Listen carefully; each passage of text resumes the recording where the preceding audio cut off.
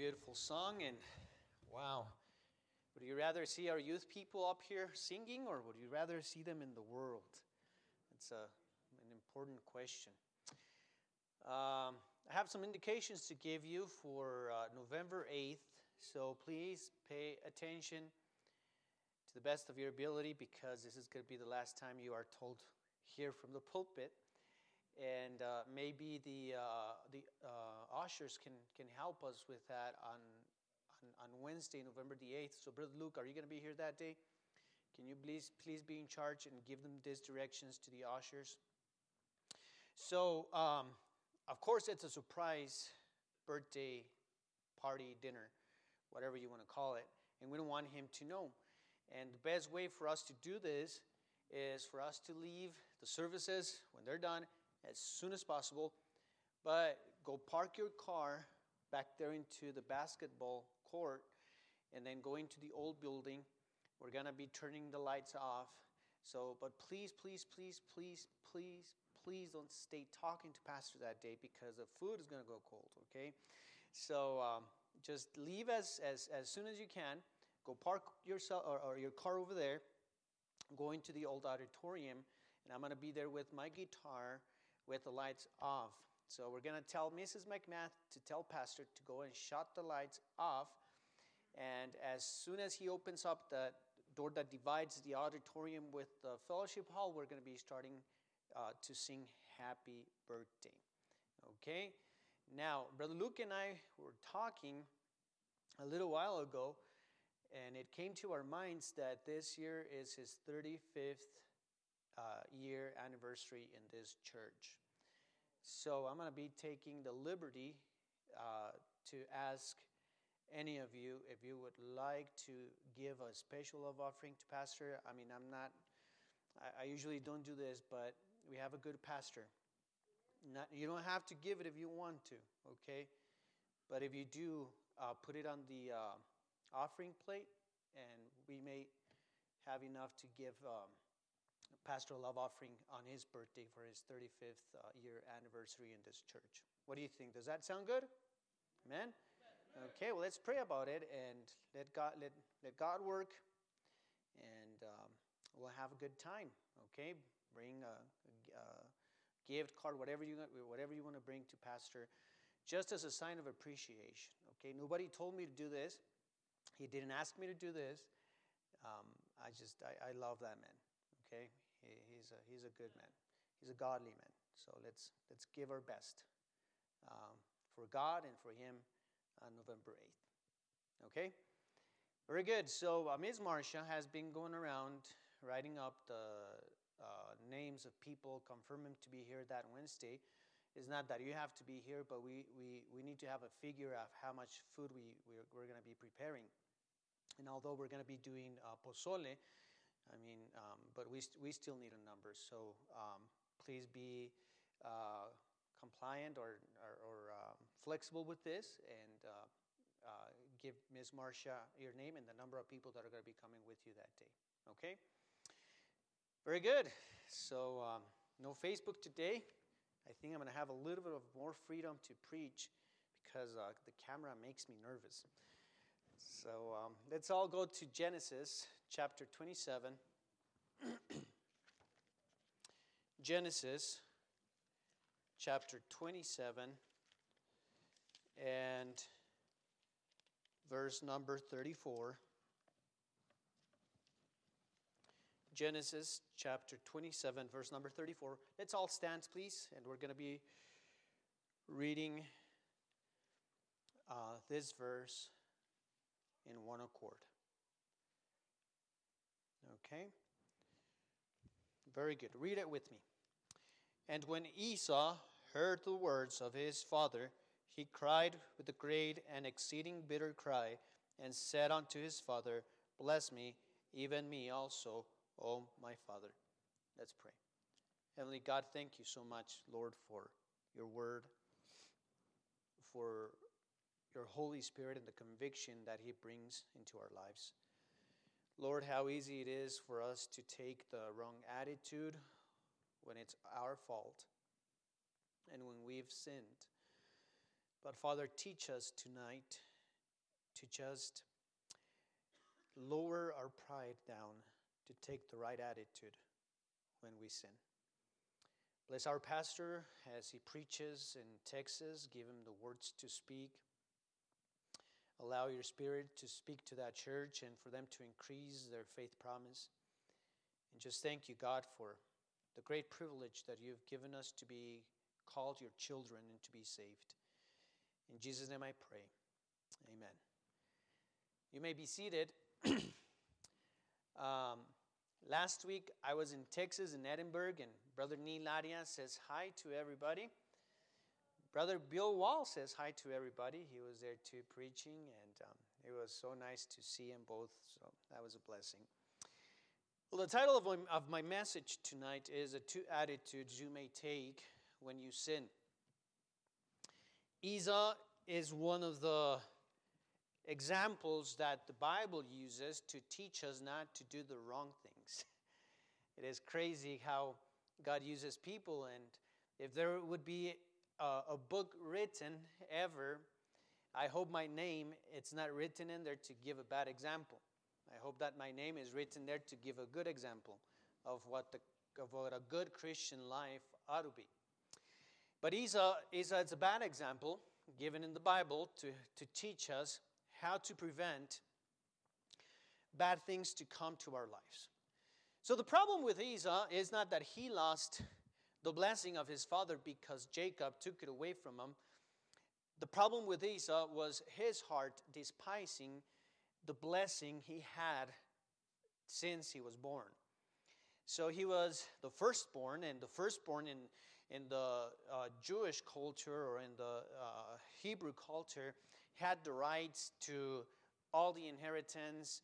And more than that, Esau had the right to be part of the descendants of Jesus Christ. I think I said it right. And he despised that great blessing of his own, and he said, what is that good for? I mean, I'm going to die one day. I don't need that. And when it came to the time when his father was almost to pass away, Rebekah loved Jacob, and Isaac loved Esau. You know, a lot of parents say that they don't have favorites in their houses, but you know, the Bible shows us that some of them do. and Isaac and Rebekah were that family where where each one of them had their favorite kid. And that was bad, actually. It was really bad because it created problems. We don't know if Esau grew up having a little bit of bitterness against Jacob because he was the spoiled one. I'm guessing they wouldn't have him go outside and do hard work because the Bible says that he liked to be inside. He liked to do indoor work. He helped his mother. He was loved by his mother. But it doesn't matter what happened since when they were little kids. The point is, Esau despised the blessing of God by him being the firstborn. And he had the blessing of God. It didn't matter if Jacob was a cheater. And by the way, the name Jacob means deceiver. It means cheater. That's crazy how people were named even from when they were born according to their personality. And even though Jacob was a cheater, even though Jacob was a deceiver, Esau rejected the blessing of God from a very long time to the time we come to the death of Isaac, or to the time where he was going to pass away. And the verse we read at the beginning that says, "And when Esau heard the words of his father, he cried with a great and exceeding bitter cry." Why did he cry bitterly? Well, because he lost the inheritance. He lost all that his father wanted to give him. Remember, Isaac loved Esau, and he had a lot of things to give to him. But the problem is that you can't mock God. You can't make fun of God and get away with it. And you know what God used? I'm not saying God led Jacob to do what he did, but God used what Jacob did to fulfill his purpose, because Esau didn't have the right heart. And the saddest thing that we see here is not the mistake that Esau committed when he rejected the blessing of God by being the firstborn. The problem and the saddest thing that we see is the attitude that he takes. You know, a lot of people, they feel they're the best and they're the highest on top of everybody else. And that's a problem that we deal with Christians, because a lot of times, you know, a lot of Christians, they get saved and then God changes their lives, God changes their family environment, God changes even their work environment. God removes addictions or bad habits from their lives, and time passes by, and they think, and then they start believing to themselves that they're above and beyond everybody because they're holy.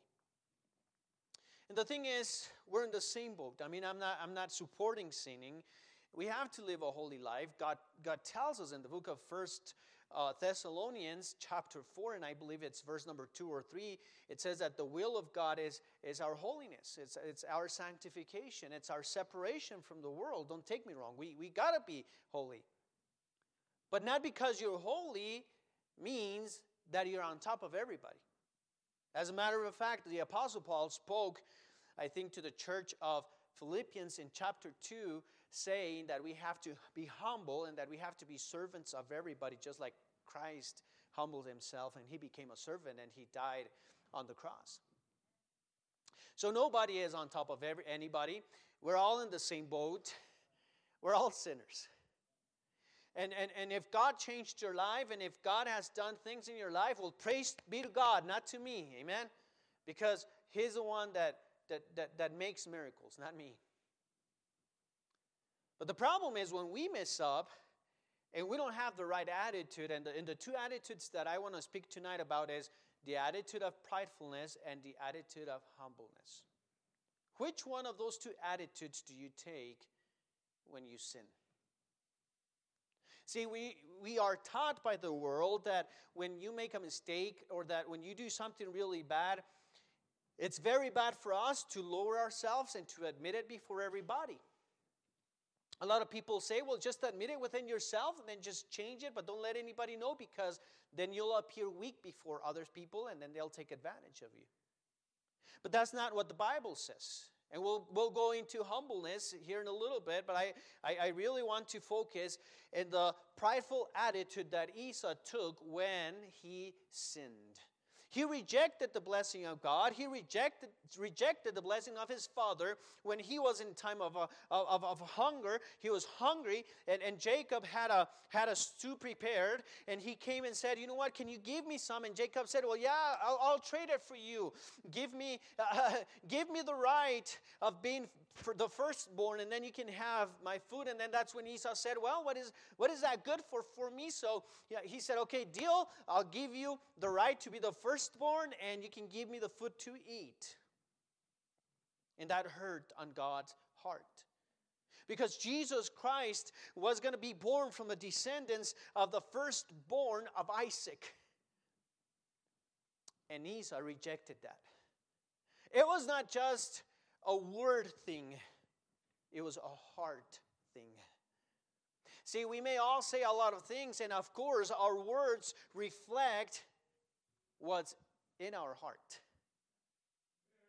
And many people deceive or want to deceive themselves by saying, oh, I'm good with God, I'm right with God, I love God, but their actions say the total opposite thing of what they're saying. I've learned through these 9 years that I've been a pastor to not go off by what people say. I've learned to go off by what people do. I mean, and it's really hard because, I mean, we're not God. We can't see the heart. We don't know if somebody is lying. But when the actions of a person keep supporting what's in their heart, you have to ignore their words and go off by what they do. See, Esau had a heart problem. It wasn't his words. It was what he really wanted in his heart. And when he lost the blessing of his father, he cried bitterly. But not only that, see, a prideful attitude will bring bitterness to your life, but a prideful attitude will bring hatred to your life. Let's go a little bit more forward. Verse number 41. And the Bible reads like this. And Esau hated Jacob because of the blessing wherewith his father blessed him. And Esau said in his heart, the days of mourning of my father are at hand. Then, it says, will I slay my brother Jacob. I will kill him, in other words. See, pridefulness doesn't do any good to us. I have to humble myself every day. I have to lower my pride every day. And we all do. And we all have to. When you go to the store, when you're speaking to somebody, when you're dealing with business, when you're coming to church, you have to humble yourself willingly. Nobody can force you to do that. You have to choose it. Pridefulness brings hatred. Pridefulness brings payback. Payback. Now, I'm pretty sure that Isaac loved Esau because the Bible says so, and I believe what the Bible says. And see, when Esau lost the blessing, instead of focusing on all the good that Isaac had done for him, he focused on one little thing: losing the blessing. And let's read another verse where it tells us that he tried to pay back his parents. Chapter 28, verse number 6. Chapter 28 and verse number 6. And the Bible says, and when Esau saw that Isaac had blessed Jacob and sent him away to Padan Aram to take him a wife from thence, and that as he blessed him, he gave him a charge, saying, thou shalt not take a wife of the daughters of Canaan. And that Jacob obeyed his father and his mother and was gone to Padan Aram. And Esau, seeing that the daughters of Canaan pleased, listen to that, pleased not Isaac his father. What did he do? Verse number 9. Then went Esau unto Ishmael and took unto the wives which he had Mahalath, the daughter of Ishmael, Abraham's son, the sister of Nebajoth, to be his wife. I was listening to a preaching the last week, and the preacher was saying that the Palestinians are descendants from Esau. You see, we see the consequences of the pridefulness of Esau by just trying to pay back his parents by losing the blessing, or for losing the blessing. See, pridefulness doesn't bring any good to our lives. Pridefulness doesn't let your spiritual life grow, but more sadly, pridefulness doesn't let your church grow. It's the truth. We can all be prideful. We can all defend our rights. We can all defend our arguments. But at the end of the day, the Bible says that God blesses and God receives the humble and rejects the prideful. That's what my Bible says. I don't know what yours says. And if you don't believe me, you don't have to go now, but look at it on James chapter 4, verse number 6, 7, 8, 9. And we can speak about a lot of things that pridefulness brings into our lives: payback, hatred, bitterness. It takes you apart from your family. Remember what the decision that Esau took? Esau decided to go away from his family. But you know what's the funny part? The funny part is that Esau started taking wrong decisions even before he lost the blessing. Let's go to another verse, chapter 26, verse number 34. When I read these verses a long time ago, I thought to myself, wow, the Bible is right when it says that our decisions affect others too. Chapter 26, verse number 34, the Bible reads like this. And Esau was 40 years old when he took to wife Judith, the daughter of Beeri the Hittite, and Bashemath, the daughter of Elon the Hittite. And please pay attention to verse number 35. Which were a grief of mind unto Isaac and Rebekah. You know what the Spanish version says? Which were a bitterness unto Isaac and Rebekah. Grief and bitterness word, those two words come from the same root word in Hebrew. But it's amazing how Esau, even before his dad died, he started taking wrong decisions. Pridefulness leads you to take bad decisions. But we don't want to talk all bad. Amen. We don't want to focus on the bad. We want to also speak about the good. Hey, we all sin. There's nobody here that has never sinned except the Lord Jesus Christ. Amen.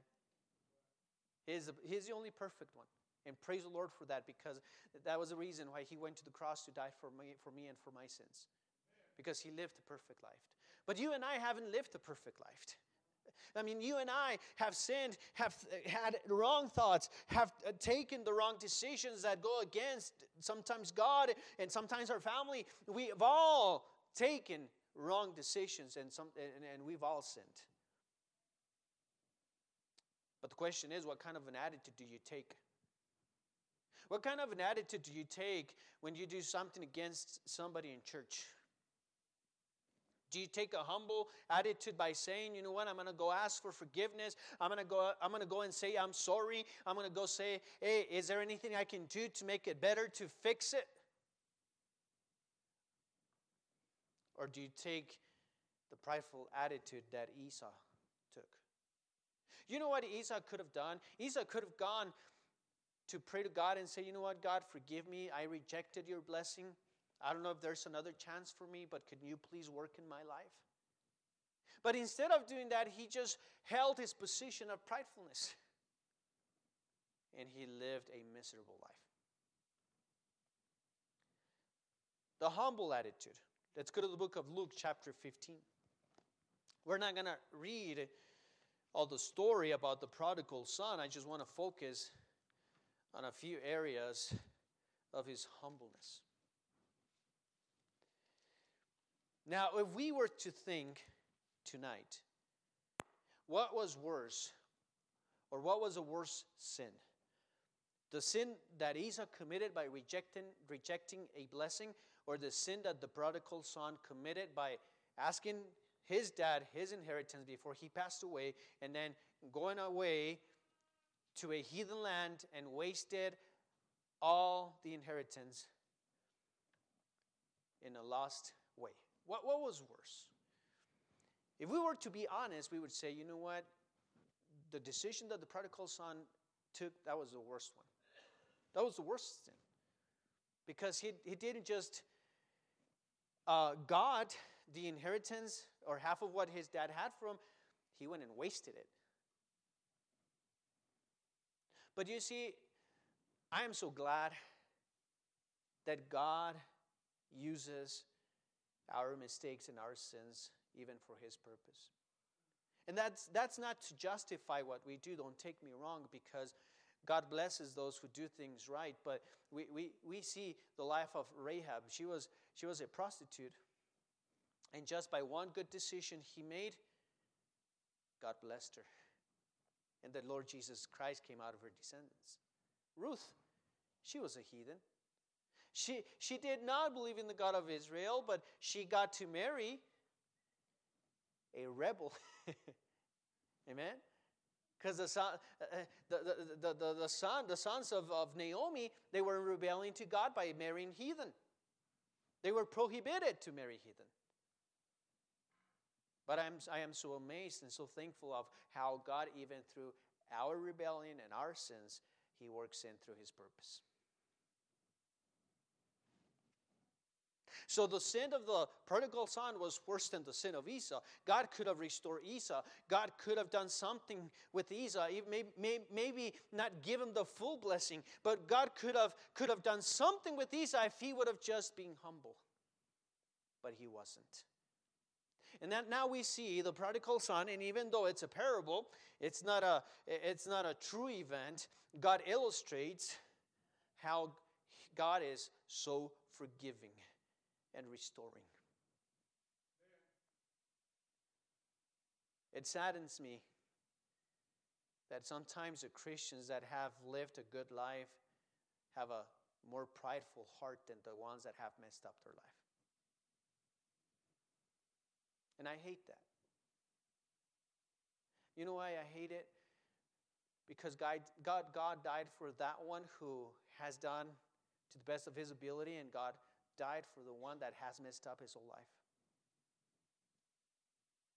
And we are not to have a prideful attitude. But let's see. Luke chapter 15, verse number 16. We read like this. And he would fain have filled his belly with the husks that the swine did eat, and no man gave unto him. And when he came to himself, he said, how many hired servants of my father's have bread enough and to spare, and I perish with hunger? I will rise and go to my father, and I will say unto him, Father, I have sinned against heaven and before thee, and I am no more worthy to be called thy son. Make me as one of thy hired servants. And he arose and came to his father. But when he was yet a great way off, his father saw him and had compassion, and ran and fell on his neck and kissed him. And the son said unto his father, I have sinned against heaven and in thy sight, and I am no more worthy to be called thy son. But the father said to his servants, bring forth the best robe, and put it on him, and put a ring on his hand, and shoes on his feet. And bring hither the fatted calf, and kill it, and let us eat and be merry. What a great story. You know, God illustrates his love and his mercy towards sinners by giving this parable, by giving the parable of the lost sheep, by giving the parable of the lost coin. And how much God loves us, and how much God loves the lost sinner. Hey, you're saved. I'm saved. I hope you are. Amen. But it doesn't end right there. You gotta tell lost people there's a God that loves them. We are so selfish sometimes. We just enclose ourselves in our little bubble, in our little perfect life bubble, and don't get out of there to tell us sinners they need the Lord Jesus. Woe on us. But we see that the prodigal son took a humble attitude, number one, when he admitted where he was. Verse number 16 says, and he would fain have filled his belly with the husks that the swine did eat, and no man gave unto him. You know, the Lord Jesus gives an emphasis on this right there on the swines, because in the Jewish culture, taking care of swines or taking care of pigs was an abomination. They hated, and they hate pigs to this day. But you see, the prodigal son was humble enough to admit where he was. Where was he? He was eating from that abominable animal that they were prohibited to even touch. He was taking care of them. He was feeding them, and he actually was so hungry that he desired to eat a little bit of what the swine were eating. But you know what? It takes a humble attitude. It takes a humble spirit to admit where you're at. You cannot improve your spiritual life. You cannot improve your Christian life if you do not admit the state you're in right now. Number two, he was humble enough to admit the place where he was really happy. And we read verse number 17. It says, and when he, listen to that, when he came to himself, sin will make you go out of yourself. It'll deceive you for that short of a time that it's pleasing you. But the Bible says that when he came to himself, he said, how many hired servants of my father's have bread enough to spare, and I perish with hunger. Hey, let me tell you something. Sometimes it's inevitable for us not to sin because we have a flesh. We have to do the best in our own not to sin, but we're going to mess up. But when you mess up, you have to be humble enough to admit where is that place that feeds your spirit. The first dumb and stupid thing that people do when they sin, and excuse my language, but I need you to grab this point. But the most stupid thing that people do when they sin is get away from church or getting away from church. Don't do that. They start missing services. You know what? If one person was a busy person, was the Lord Jesus Christ. He would get up at 3 a.m. He would spend the whole night praying. And the next day he would be preaching in the little towns. But he never had an excuse not to have a personal relationship with his Father. Never. Or you show me in the Bible where the Bible says, and Jesus had to go water the trees and he couldn't go into the towns. Or you show me in the Bible where the Bible says, and he had to go work for a little bit to pay the electrical bill and couldn't come to pray. We don't find that in the Bible. Even when the disciples, remember when he was going to be surrendered into the guards that night when he was praying in the Garden of Gethsemane, how Peter and I believe it was John, they were praying, and what happened? They fell asleep. And Jesus went out to pray, and he was in anguish. He was worried. He knew what he had to do, and he was praying. And when he came back, he found him snoring. And what did he do? He woke him up. Hey, wake up! It's not time to sleep. It's time to pray. Pray, pray, pray. He didn't tell him, oh, it's okay. You're tired. Oh, I understand you work all day, so you're exempt. Jesus didn't say that. Jesus said, get up right now and start praying. The devil's going to tempt you. There's a lot of things that you need to be worrying about right now. See, the dumbest thing people do when they sin is get away from church. Don't do that. Don't do that. Come closer to God. Well, I'm going to be feeling unworthy. Well, that's the point. You know, God makes us feel unworthy because He makes us feel like that because He wants us to know and to admit and to realize how much we need Him. How much of a mess we are without Him. Hey, there's a lot of things in your life that you may think they're important, but nothing and nobody should be more important than God in your life, because if you fail God, you're going to fail people. If you fail God, you're going to fail your work. Be humble. And admit, I remember when I used to be happy in church. I remember when I used to sing the songs with rejoicing, joyful. And when I had a smile because I was happy, because God had forgiven my sins, because God had brought joy to my life. I remember I got to go back to that place. But you're prideful, what's it going to happen? Oh, I don't need to go to church. Oh, I don't need to go to church with that perfect people. I don't need to go to church or to that church that's full of hypocrites. Let me tell you something. Everybody in church is a hypocrite at one time or another. And if you say you haven't been, maybe you've been the greatest hypocrite. We've all been hypocritical. But the church is the best place where God feeds our spirit. 2 weeks ago, I went to a conference in Farmington. And the pastor there from California, he said something that caught my attention. He said, watching services through live stream, through Facebook, it's like being in a cold house with a TV on and a fire on the screen. As close as you want to get to the fire on the screen, you're not going to feel any heat. You're seeing a fire, but you're not feeling it. And same thing it is with live streaming. I mean, what a blessing we can have that. Amen. What a blessing that the technology can go beyond our ability to communicate. But the problem is, live streaming is not church. The church is here. 56 Arroyo Seco Circle, Española, New Mexico. And if you don't know where it is, I'll give you the zip code, 87532.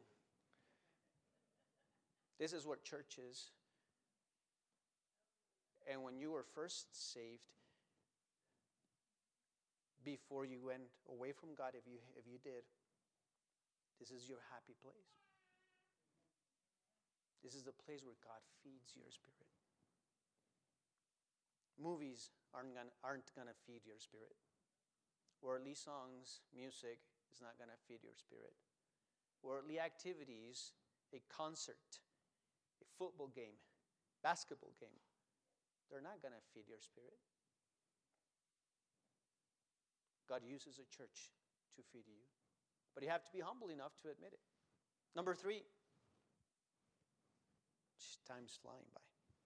Number 3, he had the humbleness. Let's read the next verse. In verse number 18, he had the humbleness to put in action what he needed to do. It says, verse number 18, I will arise and go to my father, and I will say unto him, Father, I have sinned against heaven and before thee, and I'm no more worthy to be called thy son. Make me as one of thy servants. And he arose and came to his father.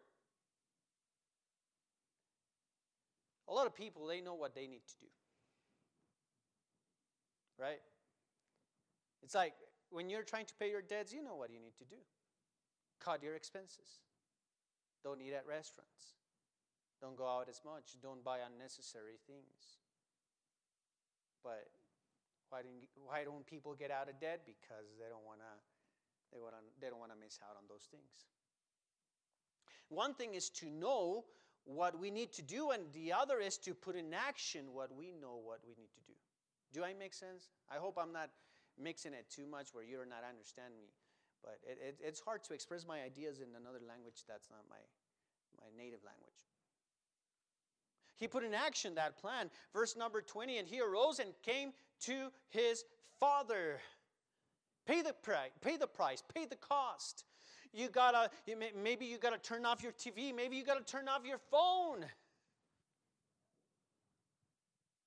There's so much junk on the phone.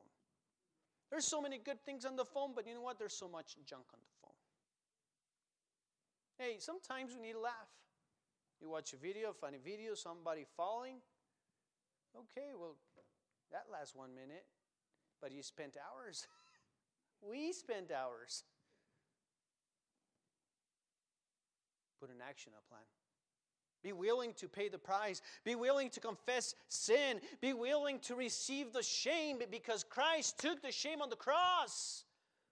So you see, what people think of me, it could be useless if I'm putting my sin on the cross of Calvary with Jesus Christ.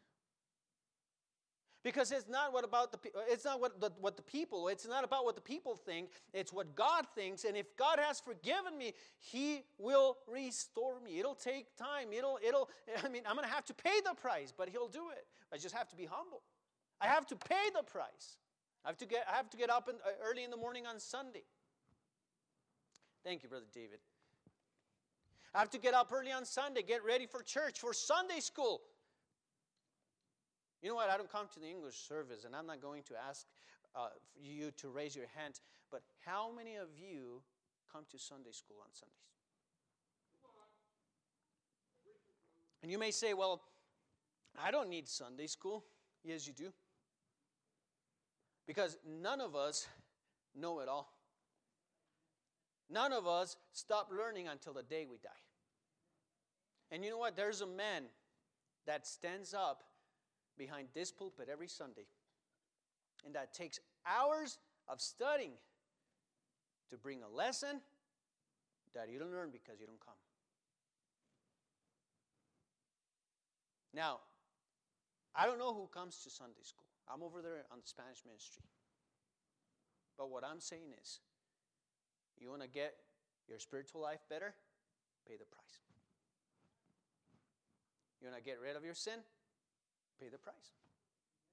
Pay the price. Do you come Sunday nights? Do you come to the prayer meeting on Sunday nights?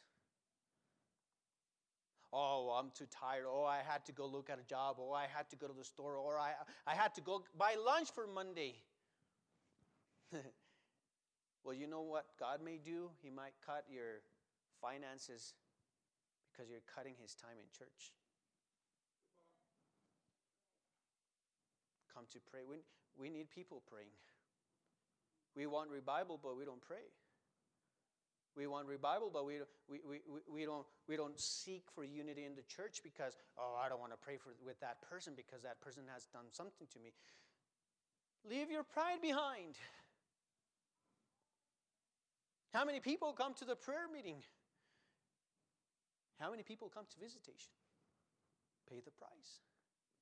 Pay the price.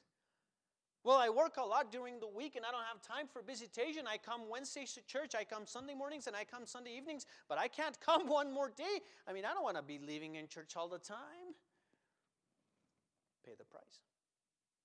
Pay the price. Hey, I'd rather spend time with God and give God his time and cut my finances than increasing my finances and cutting God's timing and then God not helping me with my family. Oh yeah, maybe you're taking your kids to Disneyland. Maybe you're taking your kids to Universal Studios. Maybe you're taking your kids to trips all over the country. Maybe you're giving your kids Jordans, Nikes, all kinds of branded clothing, but without God's help. And let me tell you, if you're doing that without God's help, that's useless. Because you may have your kids' heart for a little bit because you're giving them what they want, but at the time that you didn't give them what they want, what are they going to do? They're going to turn against you. A lot of people think they are smarter than God, but we're not smarter than God. God knows what he's doing. Pay the price. Number 4. And I'm almost done, I promise you. He was humble enough to admit his unworthiness. We read in verse number 18. It says, I will arise and go to my father, and I will say unto him, Father, I have sinned against heaven and before thee. I am no more worthy to be called thy son. Make me as one of thy hired servants. And we read in verse number 21, and the son said unto him, Father, I have sinned against heaven and in thy sight, and am no more worthy to be called thy son. What's the opposite of this attitude? Well, I'm human. Everybody makes mistakes. Everybody sins, so I'm okay. I'm good. I'll just stand up, get up again, live my life. That's a prideful attitude. The prodigal son was so humble that he said, I'm not worthy. I've sinned so much. I've failed my father so much. I'm not worthy to be even called his son. And you see, when we mess up, when we sin, and we come to church with a prideful attitude by saying, oh, nobody can judge me, oh, nobody can say or talk about my sin, I'm just as good as anybody. God does not receive prideful sinners. He does not. You may want to justify it however you want, but God does not receive prideful sinners. He receives the humble ones. And lastly, and I'm going to finish with this. He was humble enough to receive forgiveness. Verse number 21. And the son said unto him, Father, I have sinned against heaven and in thy sight, and am no more worthy to be called your son. But the father said to his servants, bring forth the best robe, and put it on him, and put a ring on his hand, and shoes on his feet, and bring hither the fatted calf, and kill it, and let us eat. What does the last phrase says? And be merry, be happy. Rejoice, because my son was lost in the world, and he came back. You see, we might be humble to admit where we're at. We might be humble to admit where we need to be. We might be humble to admit we're unworthy.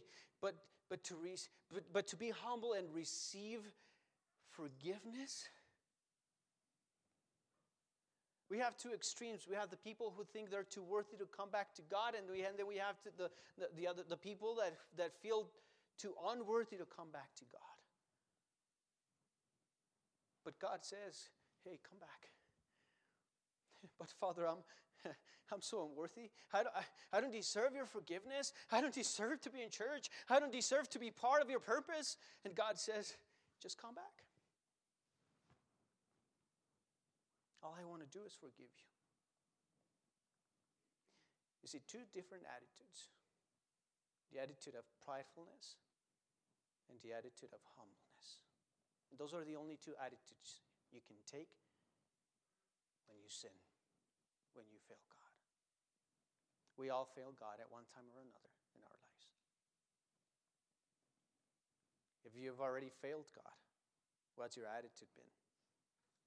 And if you haven't, and I hope you don't sin or you mess up, but if you ever do, what's the attitude you're going to take? Let's all bow our heads, close our eyes.